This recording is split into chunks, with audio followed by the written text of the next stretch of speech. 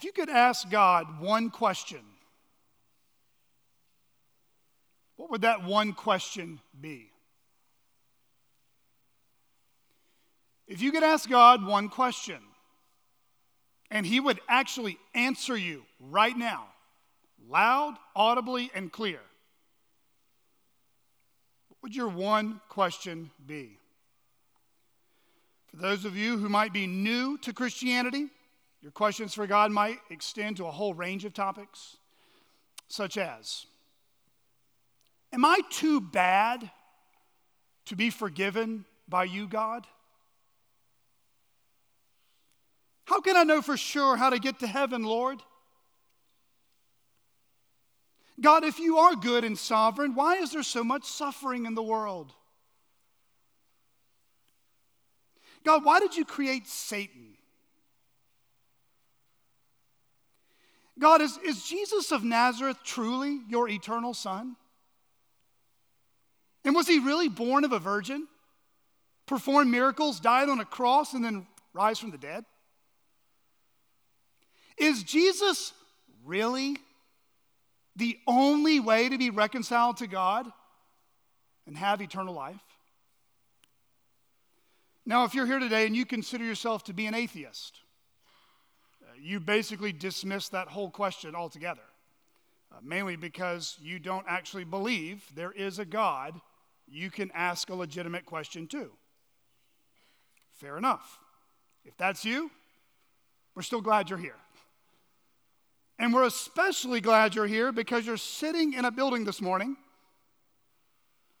full of people who do believe in a real, personal, all-knowing, sovereign God who we can know, who we can trust, and who we can love all of our days. You see, as Christians, we humbly and respectfully, but unashamedly, send a friendly pushback to you. Because the reality of the matter is this: atheists and Christians alike, we both have our opinions or beliefs about morality, about objective truth, about the origin of man, about the origin of the universe. As Glenn Scrivener has said, quote, Christians believe in the virgin birth of Jesus. Atheists believe in the virgin birth of the universe.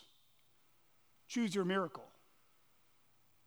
So now, my non-Christian friend, regardless of where you're at today in your beliefs towards God, I hope that you would re-examine how you're thinking about life. I would encourage you to listen carefully today about who Jesus really is and what it would mean to actually trust him with your whole life, starting today. And for those of us who profess to be Christians, we're not exempt either. We too have our own sets of questions that we might want to ask God right now. And just because we're Christians, it doesn't mean we have all the answers. It doesn't mean we live without any doubts. In fact, every Christian who is honest, and even if you read your Bible carefully, we humbly recognize that our lives, even as Christians, are still full of mystery. It's not absent of perplexity or removed from all paradox. Now, as believers, some of us might be thinking, if I had one question for God, I've got a humdinger for him. I've got some theological questions that I just cannot work out in my mind. I've been reading my Bible for years now, and Christians are so sharply divided over a few of these things, I'm going to ask God himself so I can tell everybody on earth what God told me. But chances are, if you're like most believers I know, your questions will be less about Bible knowledge and Bible trivia facts. And instead, your questions and my questions probably come from life's more perplexing situations, disorienting and disappointing experiences. Questions like, will you ever save my kids, my spouse, my siblings, My parents? Why did my dad walk out on our family and leave my mom? Why did my sister have to die so young? Why did you create my child with a learning disability? What good purpose do you have for allowing me to have this incurable health condition? Why did my business fail? Why did my last job that I really enjoy get taken from me? Why won't you expose those religious hypocrites who have dishonored your name and stop them from wreaking further havoc in your church? Will these doubts of mine about the Bible, about the Christian faith, about my own salvation ever go away? Lord, are you pleased with how I'm living my life right now? You see, when you become a Christian, some of life's questions get answered. You begin reading the Bible for yourself, and you join a church and sit under the teaching of God's word from those who know the Bible better than you, and you begin to see the world through a different lens. Now, all our questions don't get answered, but we do begin seeing life in a much different light. Many things begin to start to fall in place. As C.S. Lewis once said, I believe in Christianity as I believe that the sun has risen, not only because I see it, but because by it I see everything else. So instead of living a hyper-subjective, naturalistic, man-centered, human philosophical way of approaching life, the God-breathed scriptures actually give us real help and lasting hope.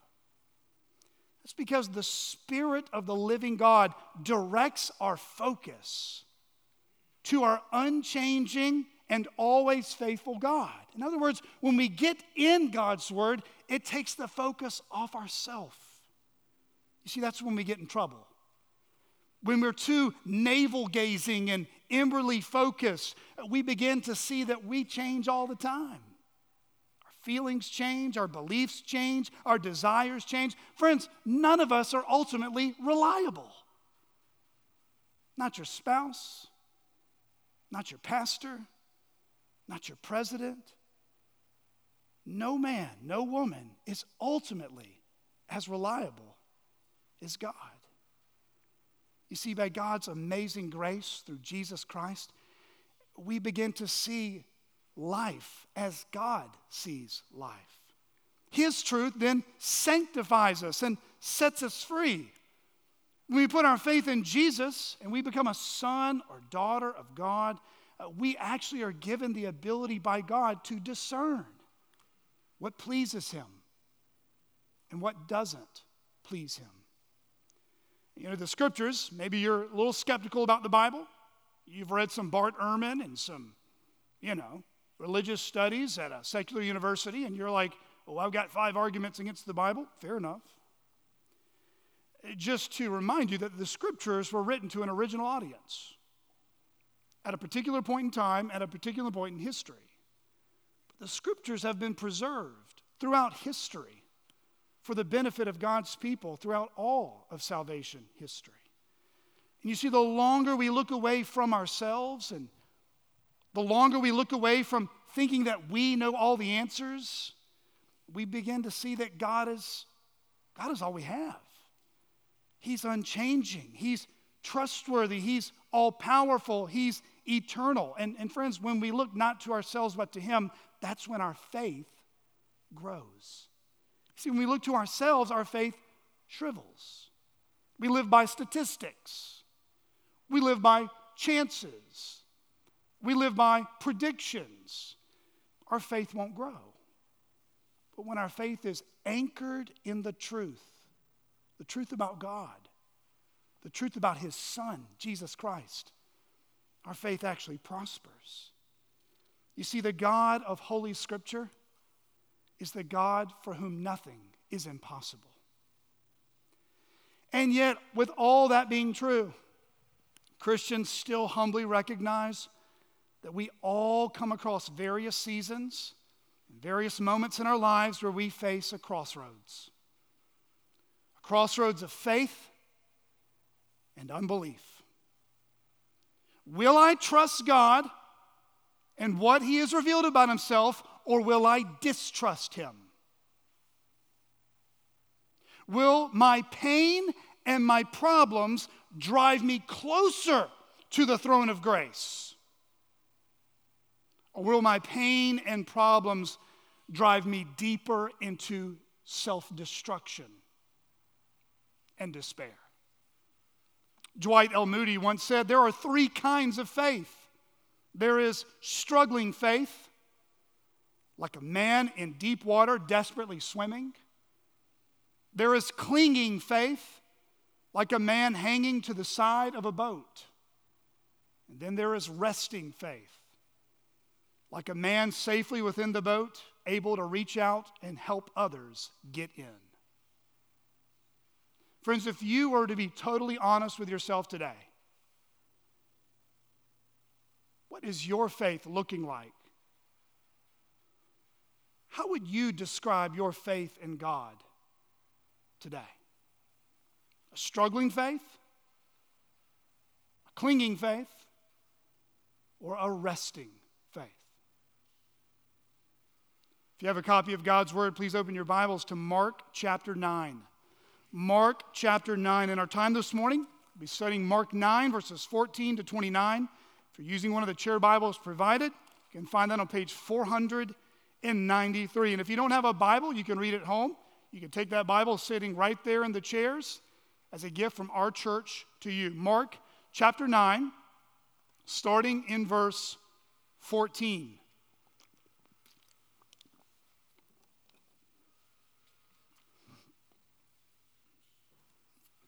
Mark 9, starting in verse 14. And when they came to the disciples, they saw a great crowd around them, and scribes arguing with them. And immediately all the crowd, when they saw him, were greatly amazed and ran up to him and greeted him. And he asked them, "What are you arguing about with them?" And someone from the crowd answered him, "Teacher, I brought my son to you, for he has a spirit that makes him mute. And whenever it seizes him, it throws him down, and he foams and grinds his teeth and becomes rigid. So I asked your disciples to cast it out, and they were not able." And he answered them, "O faithless generation, how long am I to be with you? How long am I to bear with you? Bring him to me." And they brought the boy to him. And when the spirit saw him, immediately it convulsed the boy, and he fell on the ground and rolled about, foaming at the mouth. And Jesus asked his father, "How long has this been happening to him?" And he said, "From childhood. And it has often cast him into fire and into water to destroy him. But if you can do anything, have compassion on us and help us." And Jesus said to him, "If you can, all things are possible for one who believes." Immediately the father of the child cried out and said, "I believe. Help my unbelief." And when Jesus saw that a crowd came running together, he rebuked the unclean spirit, saying to it, "You mute and deaf spirit, I command you, come out of him and never enter him again." And after crying out and convulsing him terribly, it came out. And the boy was like a corpse, so that most of them said, "He is dead." But Jesus took him by the hand and lifted him up, and he arose. And when he had entered the house, his disciples asked him privately, "Why could we not cast it out? And he said to them, this kind cannot be driven out by anything but prayer. This is God's word. Last week we left off in Mark 9, verses 2 to 13, with the scene of Jesus on top of a mountain. Most likely this was Mount Hermon, a mountain where Jesus had led 3 of his 12 disciples, Peter, James, and John, to join him. And Luke's gospel tells us exactly what Jesus had intended, at least what he told them. He led them up the mountain to pray with him. But in the course of time, the prayer meeting took a change of events, took a turn into a powerful, unforgettable display of the revealing of the glory of Jesus Christ. Or at least it was a brief glimpse, anyways, of his divine glory. On that mountain, those 3 disciples saw an appearance of Jesus they had never seen before in that way. And it left them stunned and afraid, to some degree even speechless. But old Peter, the disciple with the foot-shaped mouth, he had a few things to say. But even Peter was scrambling in response, and he just uttered some incoherent words that the scriptures tell us he didn't even know what he was asking. However, this glory that Jesus possessed was not always obvious to them. Not at least until Jesus would die on the cross, rise from the dead, and the day of Pentecost would arrive in Acts chapter 2. Just like many of us, we can be slow to believe. Our hearts and our eyes can be slow to understand, slow to trust who Jesus is. These disciples, they experienced that same reality, even as they walked with him in flesh and body. You might say they often listened to their doubts and their preconceived ideas about Jesus, rather than listening carefully to what Jesus was revealing about himself. When the disciples found themselves at this crossroads of faith and unbelief, it didn't appear that they always chose faith. It didn't seem that the road of faith was the road they always took. Nonetheless, when Jesus called them to deny themselves, take up their cross and follow him, they did believe that he had the words of eternal life. Jesus, who was truly man, has always been and always will be the eternal Son of God. And friends, this reality was becoming clearer to them, little bit by little bit. And on that mountain, amidst all the colorful and vivid imageries of a bright light shining as bright as the sun, a cloud hovering over the mountain, much like a cloud did at Mount Sinai with Moses in the Old Testament, a voice came thundering through the heavens, a voice piercing through the sky into their human ears that emphatically declared that the final prophet God would raise up was before them. A voice with the adoring adoration that this was God's beloved Son. We read in Mark 9, verses 7 to 8, and a cloud overshadowed them, and a voice came out of the cloud, "This is my beloved Son. Listen to him." And suddenly, looking around, they no longer saw anyone with them but Jesus only. You see, on that Mount of Transfiguration, they were privileged to see a brief glimpse of their Messiah's glory. A mountaintop experience better than any youth camp in the summer for any young child or any adult. I go off to T4G this week and I get pumped up, even if it's great, even if it's great for Jansen and Casey and Julie. That mountaintop experience is, well, it's going to end eventually, as all good things do.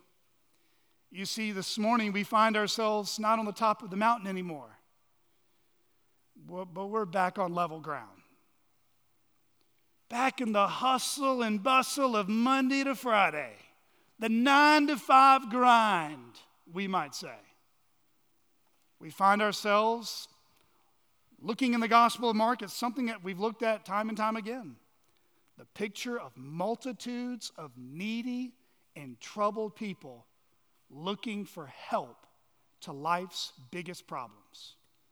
Looking for hope in the midst of life's most disorienting and disappointing circumstances. In our passage this morning, we're going to read about people who are quarrelsome and not worth our time talking to. We're going to read about people who have experienced grave disappointments in life, people who have experienced humiliating failures, and people who are looking for answers to life's most perplexing questions. People just like you and me. People that Jesus came for. People that he came to teach. People he came to heal. People he came to love. People he came to help. People he came to save. If you're taking notes, I have two main points that will serve as an outline for us this morning. Point number one, Jesus will help those who come humbly to him with their faith crisis. Jesus will help those who come humbly to him with their faith crisis. Point number two, Jesus will use failure in our lives to teach us greater dependence on God. Jesus will use failure in our lives to teach us greater dependence on God. Let's look at number one together. Jesus will help us, or help those who come humbly to him with their faith crisis. Look with me again at Mark 9, starting in verse 14. Mark 9, 14 to 16. And when they came to the disciples, they saw a great crowd around them, and scribes arguing with them. And immediately all the crowd, when they saw him, were greatly amazed and ran up to him and greeted him. And he asked them, "What are you arguing about with them?" In Mark's gospel, we're not told explicitly how long since Jesus, with Peter, James, and John, had been separated from the other disciples. Keep in mind, they have been on a mountain for some time. Luke's gospel says in Luke 9:37, on the next day when they came down from the mountain. So were they gone just for 24 hours? I mean, did they sprint up the mountain, see a glimpse of his glory, and sprint down the mountain all in 24 hours? I don't know, maybe. But I tend to think it was a little longer than that. Probably not months, probably not like a 6-month sabbatical, but probably a few days. Either way, though, it doesn't appear that they were gone so long that they've forgotten each other. After this mountaintop experience, Jesus and the other three, they quickly get down the mountain and they quickly find out where the disciples are. And what do they find the other 9 disciples doing? They're in a dispute. They're in an argument. They're in a heated debate. We can safely say they're not exactly having a nice family Easter picnic on a Sunday afternoon. No, Mark tells us they encounter a great crowd, which really just means a lot of people surrounding them like a massive schoolyard scuffle on the playground. But this time it's not between the 4th graders and the 5th graders. It's not a scuffle over playing kickball or soccer. But it does appear that the skirmish is somewhat childish and foolish in nature. That's why Jesus shows a grave concern and really just a general disagreement in his spirit when he approaches the situation. Notice what he asks in verse 16. What are you arguing about with them? You see, this unfriendly dispute that Jesus observes that his disciples were engaged in apparently was a fruitless argument. It was a waste of time. It was debating about things that were really going nowhere. And Mark tells us exactly who the disciples were arguing with. Did you notice there in verse 14? He said it was the scribes. Now, you may recall, if you've been here for the last year, we've been studying through the Gospel of Mark. The scribes were the religious experts of the Mosaic law. At least that's how they were esteemed in their day. The Pharisees were often lumped up with them The scribes were pretty much among them and kind of ministered and ran alongside them. These, as a total package, were the Jewish elites and the religious authorities of the day. Remember the Pharisees and the scribes? Pretty much every time they're mentioned together in the Gospel of Mark, they are maliciously opposing Jesus and instigating problems to get people to doubt Jesus. If you want to do some more studies in that, you can read Mark 2, Mark 3, Mark 7, and Mark 8 to be freshly reminded again. But this time the scribes know that Jesus, he's not around. Jesus isn't around, at least not for a little while. And it leaves the 9 disciples without Jesus around to protect them and to defend them. These 9 disciples are left somewhat vulnerable. Vulnerable like weak, powerless, and scared sheep who are an easy and open target for spiritual attack. When the cat is away, the mice will play. But sometimes snake and wolves show up in the cat's absence. Friends, if you're a Christian, that's why it's very important that you join a biblically sound, gospel-preaching local church. You should commit your life with other like-minded believers who want to disciple you and minister to you, and a local church who has elders, biblically qualified men, according to Scripture, as pastors to shepherd you, to shepherd the flock, and to protect the flock from wolves. Friends, we can all become vulnerable to spiritual attacks. Not one Christian is exempt. Satan desires to sift believers like wheat. Those who are generally less discerning in the faith, maybe younger in the faith, more gullible to believe everything they're told by others, they are typically the ones the enemy goes after. They're the sheep that are kind of wandering on the fringe. They're stuck in a vine. They can't get out of the ditch. They're eating slop. And they need to be helped and protected. Members of CCBC, pray for your elders. Pray for your elders. Pray that we faithfully and courageously fulfill the noble charge of caring and protecting Christ's sheep. Remember Paul's words in Acts 20 as he exhorted the Ephesian elders? He said in Acts 20, starting in verse 28, pay careful attention to yourselves and to all the flock in which the Holy Spirit has made you overseers to care for the church of God, which he obtained with his own blood. I know that after my departure, fierce wolves will come in among you, not sparing the flock. And from among your own selves will arise men speaking twisted things to draw away the disciples after him. And friends, that's where we're at in Mark 9. Jesus comes down the mountain with his 3, and he finds his 9 disciples getting attacked.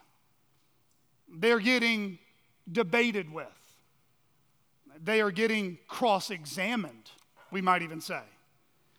But what exactly are the scribes cross-examining these disciples about? Well, remember, with Rabbi Jesus no longer around to defend them, no longer around to spout off the scriptures exactly the way God intended, these scribes know that they can outsmart the disciples. They can run circles around these disciples. Remember, they're the scribes. They've got more than an MDiv and a PhD. They know their Old Testaments, or at least they thought they did. They know that in front of the crowds who are watching, they can make Jesus' disciples look foolish, look incompetent, maybe even make Jesus look bad.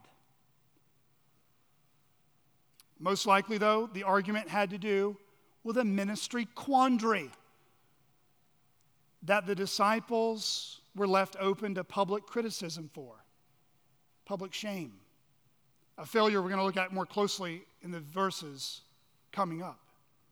Nonetheless, we're told that when Jesus shows up, the crowds become less interested in the playground scuffle. They're not really all that excited or rambunctious about what's going on between the disciples and the scribes. They are now much more interested in flocking to Jesus. Look there in verse 15. Mark tells us, and immediately, in other words, quick, fast, in a hurry. Better than a clearance at Walmart or Target. They are running to Jesus. Friends, this is exactly what happens when Jesus shows up and begins working in someone's life. This is exactly what happens when Jesus begins to be elevated high and lifted up in the ministry of a church. Heads start looking upward. Hearts start crying out for someone more powerful, someone more trustworthy, someone more compassionate than any other human we can meet. The more powerful one, the always compassionate one to the weak and weary sheep is none other than Jesus, the good shepherd who came down that mountain to graze again amongst his sheep. You see, when Jesus enters into people's lives, he doesn't leave you the same. Friends, you might have been to like 45 Easter services in the last 45 years, and you might be asking yourself, how does a historical event or a so-called event from 2,000 plus years ago have anything to do with my life? It's a great question. It's a question that many of us have, don't we? But friends, I just want to challenge you. The entire message of Christianity hinges on the resurrection. The entire message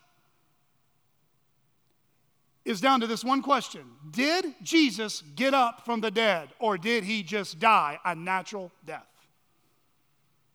Friends, when Jesus shows up, he's about to do things that only one who is the life and the resurrection could do. So pay careful attention when Jesus shows up in your life. He will begin raising dead things that you didn't even know were dead. But among this crowd, the hustling and bustling crowd, one man who's courageous enough and desperate enough, and we're actually told he has no name here. The gospel writers don't even mention his name.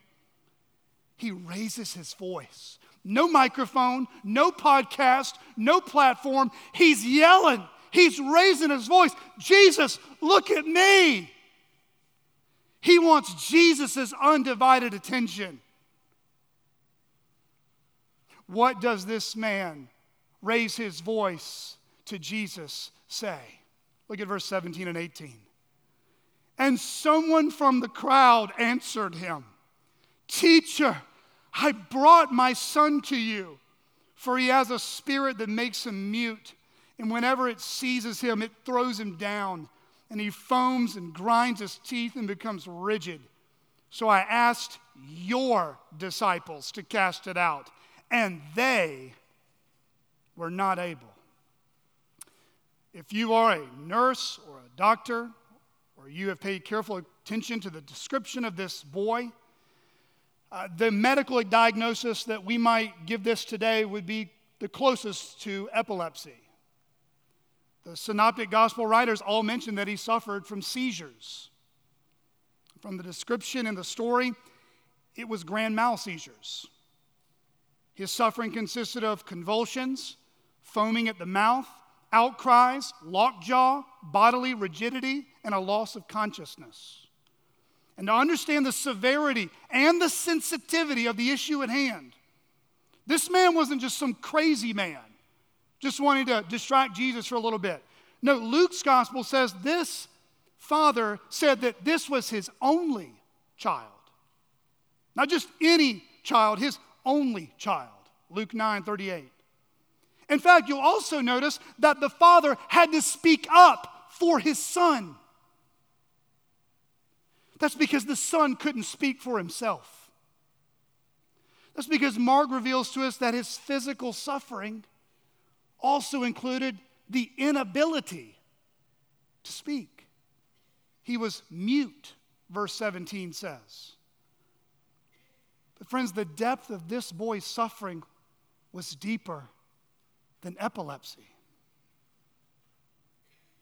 It also included the reality of intense spiritual torment. The boy was a prisoner in his own body, a prisoner in his own mind. We're told in this passage that the boy was also demonized. And the father knows it. The father knows that it's both physical suffering and spiritual torment that's been going on in his boy's life, his only child's life. You see, that father knows what we too need to figure out really quick if we don't yet. Friends, we live in a physical world with physical needs and physical problems. But as Christians, we also believe we live in a spiritual world with spiritual needs and major spiritual problems. Friends, as Christians, we wake up every day, our 9-to-5 grind that might feel monotonous, nothing exciting, except some crazy storms on Monday, #Arkansas. Every day until that day, the day we are with our King, our Good Shepherd, face to face, we are in a daily battle. Friends, do you understand how much warfare this week has been attacked towards you to get you not to come to church? To get you out of this book? To get you to distrust your elders, distrust the members, distrust your husband, distrust your wife, distrust your friends? Friends, that's not from God. That's war. When we pray on Sunday morning, when we preach on Sunday morning, when we raise our voices on Sunday morning, it's a declaration of war. Our Father in heaven, hallowed be your name. Your kingdom come, your will be done on earth, in Borling, as it is in heaven. This is war. And this daddy didn't have much theology. He had never been to CCBC, never got his MDiv, never spent time in an internship or an apprenticeship. He was a desperate daddy that knew, my boy is in trouble. He's physically suffering and he's spiritually tormented. And I need help. This daddy, he knew what Ephesians 6 would say for us. Finally, be strong in the Lord and the strength of his might. Put on the whole armor of God that you may be able to stand against the schemes of the devil. For we do not wrestle against flesh and blood, but against the rulers, against the authorities, against the cosmic powers over this present darkness, against the spiritual forces of evil in the heavenly places. Friends, that's why Mark gives us in this story the supernatural, spiritual depth of darkness going on behind the scenes. In verse 17, you can look there, you'll notice the Father says he has a spirit that makes him mute. In verse 25, we're told explicitly it's a demonic spirit, or Mark describes it as an unclean spirit. That's just another word that means ungodly, unholy. A spirit that does not come from the Holy One. A spirit that lies to you. A spirit that deceives you. A spirit that torments you. A spirit that wants to take you out and destroy you. A spirit that wants to keep you in bondage to unbelief, bondage to fear, bondage to pride. Mark tells us there in verse 25 that this unclean spirit has even contributed to making the boy mute and deaf. He can't speak, and he can't even hear what his daddy's telling him. But what's even more disheartening about this situation, the physical suffering, the spiritual suffering, is how long it's been going on. This wasn't just a bad weekend or a 6-month detour on the things I wanted to do in life. 3 months in rehab. a few weeks of surgery recovery. No. Mark is very clear. The gospel writers are very clear. Look at verse 21 and 22. We're told that this spirit has been a thorn in this boy's life from his childhood. It has been wreaking havoc since the day he was just out of diapers. It's been leading this boy to a self-destructive life of being cast into fire and in water. Friends, this father is in a very desperate and difficult situation, a very perplexing and disorienting life circumstance. But much like Jairus was with his little girl back in Mark 5, much like the Syrophoenician woman with her little girl in Mark 7, here we see once again the earnest cry of a needy parent pleading for Jesus to help them with their child's debilitating condition. And to add to the dog pile of pain and hurt, this daddy tried to get help, but the help he sought out sorely disappointed him. You see, this father had went up to Jesus' 9 disciples. 9 of them were available. 9 of them offered to help. 9 of them confidently told him, we could heal him. Have you seen our resume? We've done it before. In case you didn't know, Jesus is our pastor. We're kind of a big deal. Apparently, this father had heard testimonies. We might say he got recommendations from others about how good these guys were to heal other people. They had heard that these 12 disciples had been authorized by Jesus, had been empowered by Jesus to deliver people from sicknesses and demons, just like his little boy. And they could not help him. The daddy ran to those men, and they could not deliver what they promised. We read at the end of verse 18, so I asked your disciples, Jesus. In other words, the men you've been training, you've been teaching, to cast it out, and they were not able. The father's hopes were dashed. Their expectations have been failed. Parents, can you identify with this father in any way this morning? Do you feel like you've reached the end of your rope in parenting? Have you sought out help from others? Doctors, family members, friends, pastors, counselors, but your hopes were dashed? Your expectations of what they promised didn't measure up? Parents, does your child have some form of physical or mental handicap? Or maybe even abnormalities and social skills that make life hard for you? It makes life hard for your kid? To all the parents in the room, whether you have young kids or adult children, have you ever had to see your child suffer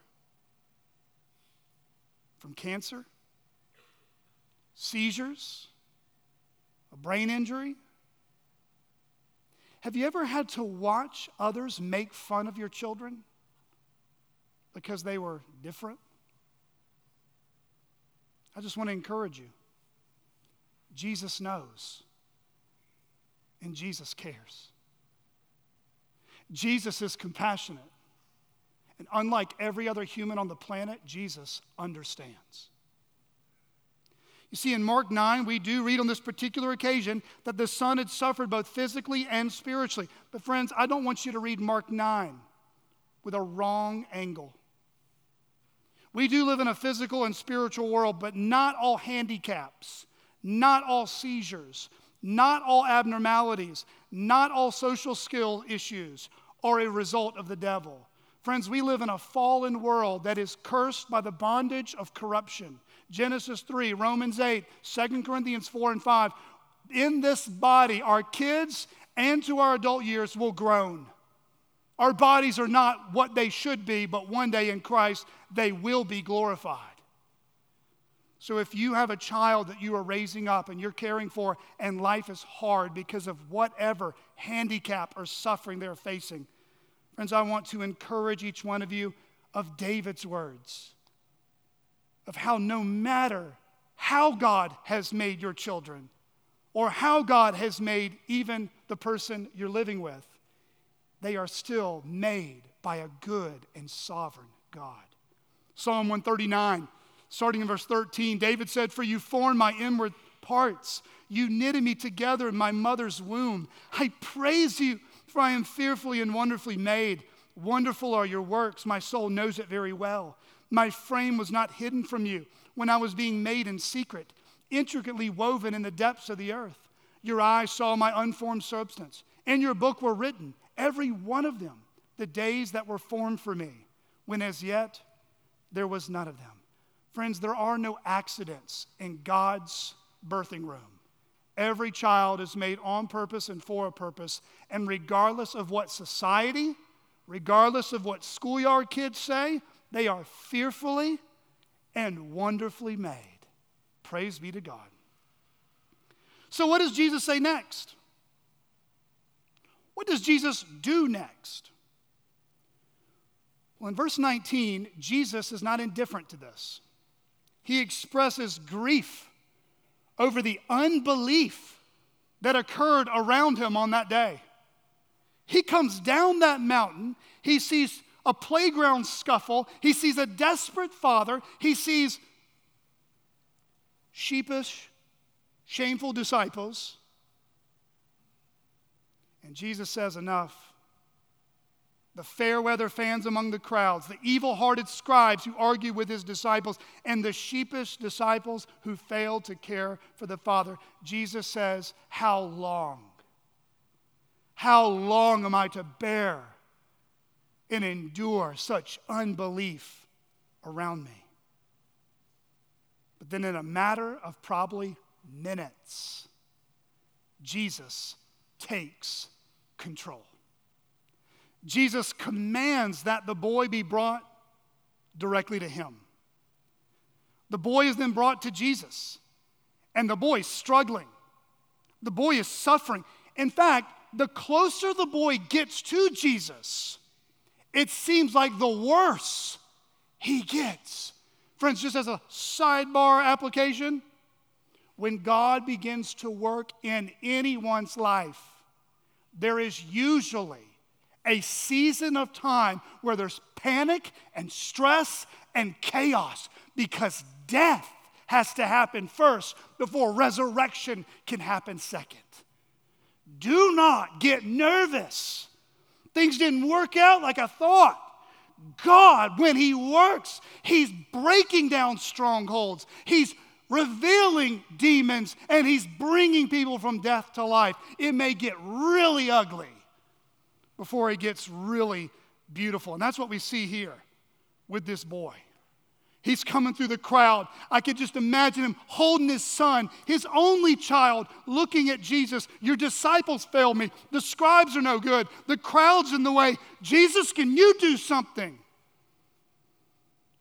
And all of a sudden, when that boy gets closer to Jesus, something else saw Jesus. The scriptures tell us it was a spirit, the demon. He knew exactly who he was getting close to. The same thing we've seen throughout Mark's gospel. Jesus ain't scared of nobody. He wasn't scared going to a Roman cross, and He's not scared of all of hell's demons. They tremble at Him. Please follow with me. Starting in Mark 9, second half of verse 22, where we see the Father stand at a crossroads of faith and unbelief. He says, "But if you can do anything, have compassion on us and help us." And Jesus said to him, "If you can, all things are possible for one who believes." Immediately the father of the child cried out and said, "I believe. help my unbelief. Have you ever been there? Come on, this is that time. Raise your hand if you've been there. All right? You believe in God, and yet at the same time you say, unbelief is creeping at the door of my heart. I know I have. This past week, April 15th to be exact, I reflected back on my 23rd Christian birthday. I'm not 23 years old, thank you for the compliment, but 23 years ago, on April 15th, 1999, the Lord drew me to himself and made me one of his sons. He made me a Christian.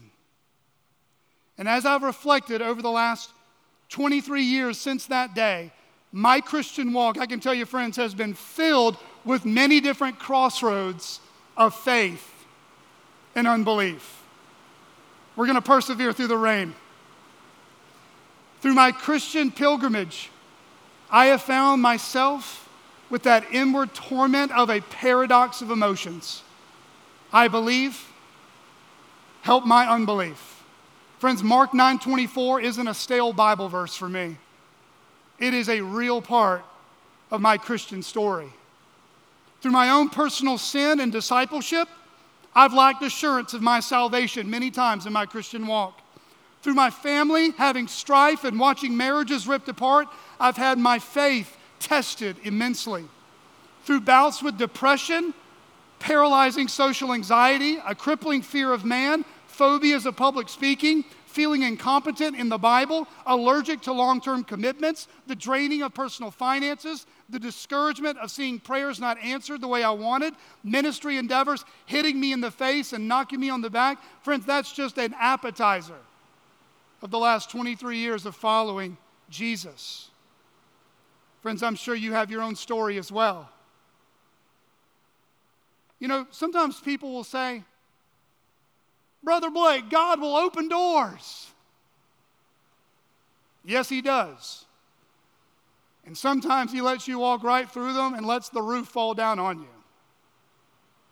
Sometimes he shuts the door right in your face right when you're about to get to the entrance and smashes your fingers right as you open the door. Friends, it's in these moments when the roof falls in, when the door slams shut on your hand. This was always plan A in God's book. Never to support evil, never to take pleasure in sin. God will always vindicate his name. He will be just and every man will be a liar. But every suffering, every disappointment, every disorienting experience is still under the sovereign hand of God. Friends, our faith rarely grows when everything is going hunky-dory. Our faith always grows when you realize God is all you got. I believe. Help my unbelief. What crossroads of a faith crisis have you experienced in your life? When doubts come knocking at the door of your heart, what is your battle plan for fighting for faith? Have you just tried to manage life all on your own? Have you just tried to white-knuckle your way through life? Grit your teeth, beat yourself up, concentrate really hard as if squinting is more spiritual than keeping your eyes open? I've never understood that, by the way. It just looks painful when I give someone an ibuprofen. I'm like, stop it. Friends, where do you go for truth? Where do you go for wisdom? Where do you go for guidance in life? Do you just speak positive thoughts over your life? Positive vibes? As if you can speak words and things into existence? Friends, that's baloney. You can't speak anything to existence. That's something only God can do. He creates by his word something out of nothing. Friends, all of us have different things in our lives that when unbelief starts raising its ugly head, we run to. But it's not helpful. It actually can make matters worse. Friends, I don't know where you're at today. I don't know what crossroads of faith and unbelief you're facing, but Jesus does. I don't know where you'll be a year from now. but Jesus does. Why should we bring our unbelief to Jesus? Because the compassion of Jesus is greater than the burden of unbelief. The compassion of Jesus, it outweighs the heaviest burden of unbelief. Friends, Jesus shows compassion to the weak and weary. Friends, Jesus shows up in the dark night of the soul. It's when you least expect him, is when he's most present to work in our life. Friends, we should trust God as Jesus called this man to trust him. We should trust God even if he doesn't answer exactly the way we want him to, because he'll do whatever is best for us. Friends, we need to have not just a struggling faith, not merely a clinging faith, but a resting faith. A faith that rests in the finished work of Jesus Christ. A faith that is resting in the empty tomb. A faith that is resting, that says, I believe, Lord, and I know you are able to help me overcome my unbelief. Friends, don't get comfortable in your unbelief. That's a dangerous place to be. Call upon the Lord. Ask him to help you overcome your unbelief. Friends, if Jesus can overcome the grave, and he did, can he not also overcome your unbelief? Listen, to my non-Christian friend, if you're doubting that God exists, you're doubting Jesus is the Son of God, ask yourself this question. How did these disciples who were doubtful, faithless, forgetful, not reliable, how did those young men just a few years later turn the world upside down for Jesus? How do you go from men that would betray him in his most needy hour to being bold evangelists who will eventually die for him? How do you explain that? When you read the book of Acts, it's the resurrection. If you think your unbelief is too big for Jesus, go back to the empty tomb. He made doubtful, fickle, unreliable disciples bold lions for him because of the resurrection. And friends, you might be sitting here today and you might be thinking, Blake, I'm fine living with unbelief. It's my own little pet sin. I'm not killing anybody. I'm not stealing money from my grandma, but I'm just going to kind of keep it here. It's going to be just fine for me to have these doubts and not even do anything with them. Mark Vergop challenges us to believe differently. He says this in his book, Dark Clouds, Deep Mercy. To pray in pain, even with its messy struggle and tough questions, is an act of faith where we open up our hearts to God. Prayerful lament is better than silence. However, I found that many people are afraid of lament. They find it too honest, too open, too risky. But there's something far worse: silent despair. Giving God the silent treatment is the ultimate manifestation of unbelief. Despair lives under the hopeless resignation that God doesn't care, he doesn't hear, and nothing is ever going to change. People who believe this stop praying. They give up. Friends, don't give up. He's faithful, and he's proven himself faithful by raising Jesus from the dead. Friends, Jesus will help those who come humbly to him with their faith crisis. But Jesus also teaches us a valuable and priceless gift through an uncommon way, which leads to our final point, point number 2. Jesus will use failure in our lives to teach us greater dependence on God. Look with me at verses 25 to 29. And when Jesus saw that a crowd came running together, he rebuked the unclean spirit, saying to it, "You mute and deaf spirit, I command you, come out of him and never enter him again." After crying out and convulsing him terribly, it came out, and the boy was like a corpse, so that most of them said, "He is dead." But Jesus took him by the hand and lifted him up, and he arose. And when he had entered the house, his disciples asked him privately, "Why could we not cast it out?" And he said to them, "This kind cannot be driven out by anything but prayer." You see, Jesus was perfectly able to heal. Jesus was powerful enough to deliver. Jesus was successful to resurrect even this little boy back to life. And yet the story now begins to fade. The scribes, they're not even in the picture anymore. They had shown themselves up to try to prove that Jesus isn't who he was. We're not even told if they're even a part of this equation anymore. The crowds were running together to see what would happen. And the disciples, they're left quiet. That is, until they could slip away with Jesus.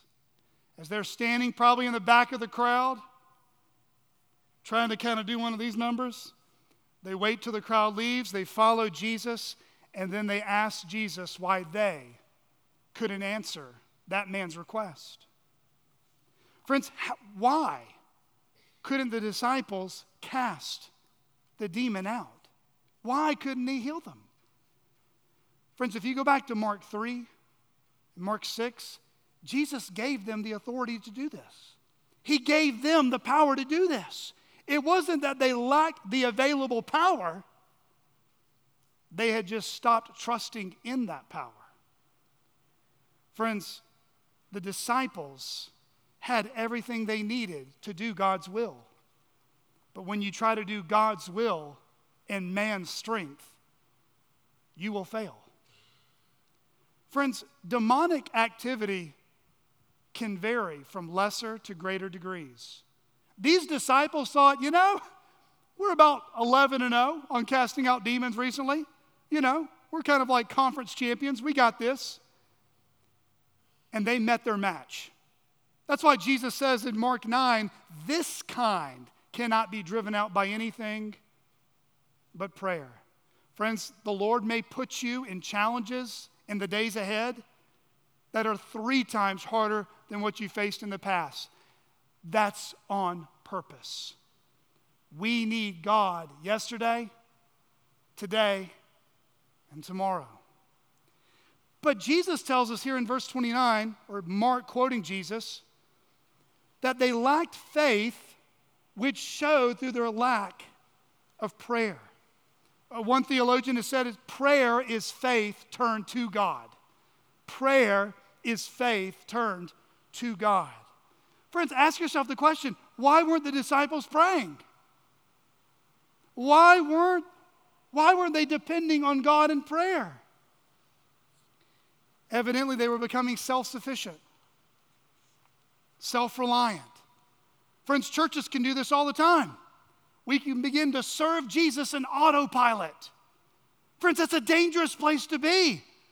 You and I should never be serving Jesus in autopilot. We're in a battle, and we need fresh grace and fresh strength for fresh battles. Friends, these disciples failed because they were prideful. They weren't relying on God anymore. They were relying on themselves. And friends, failure should teach us to do the same thing. Failure should teach us humility. God resists the proud, but gives grace to the humble. A few years ago, Tim Keller, a well-known Christian author and former pastor of Redeemer Presbyterian Church in New York City, was diagnosed with stage 4 pancreatic cancer. Since then, he's been interviewed by several others to hear how he's doing. In a recent article that was published, he was asked the following question about his faith. I've included his response below. The interviewer asked, "Tim, as a pastor, professor, and author, when it comes to faith, you've used your head a lot. And now you're talking about growing in an experience of faith. How have you gone about doing that?" Tim Keller responded, every Christian knows what the means are. It's just a question of actually using them.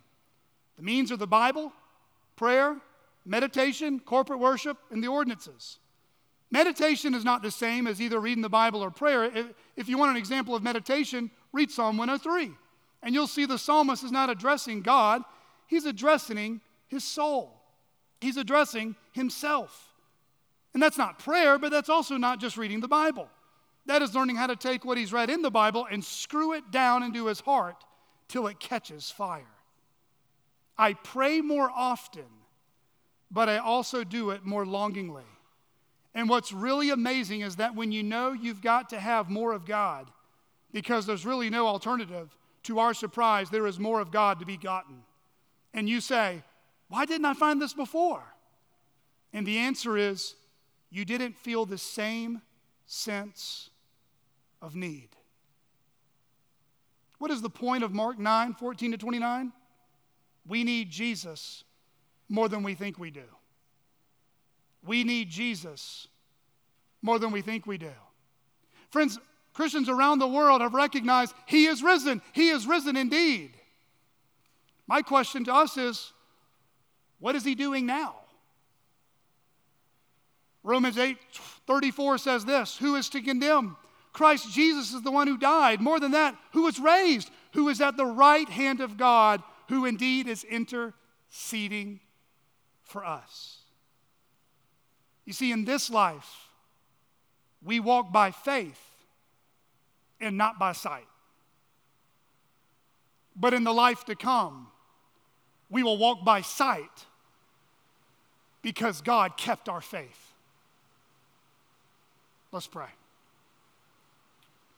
Heavenly Father, we pray that you would use the preaching of your word to fall upon the good soil of our hearts and bear fruit that brings you glory.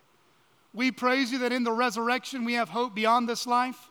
We praise you that you care for parents and children who have suffering and handicaps. Lord, we praise you that even right now, when we are acknowledging our faith and our unbelief, you are praying for us. Lord, receive the praise and glory we ask. In Jesus' name, amen.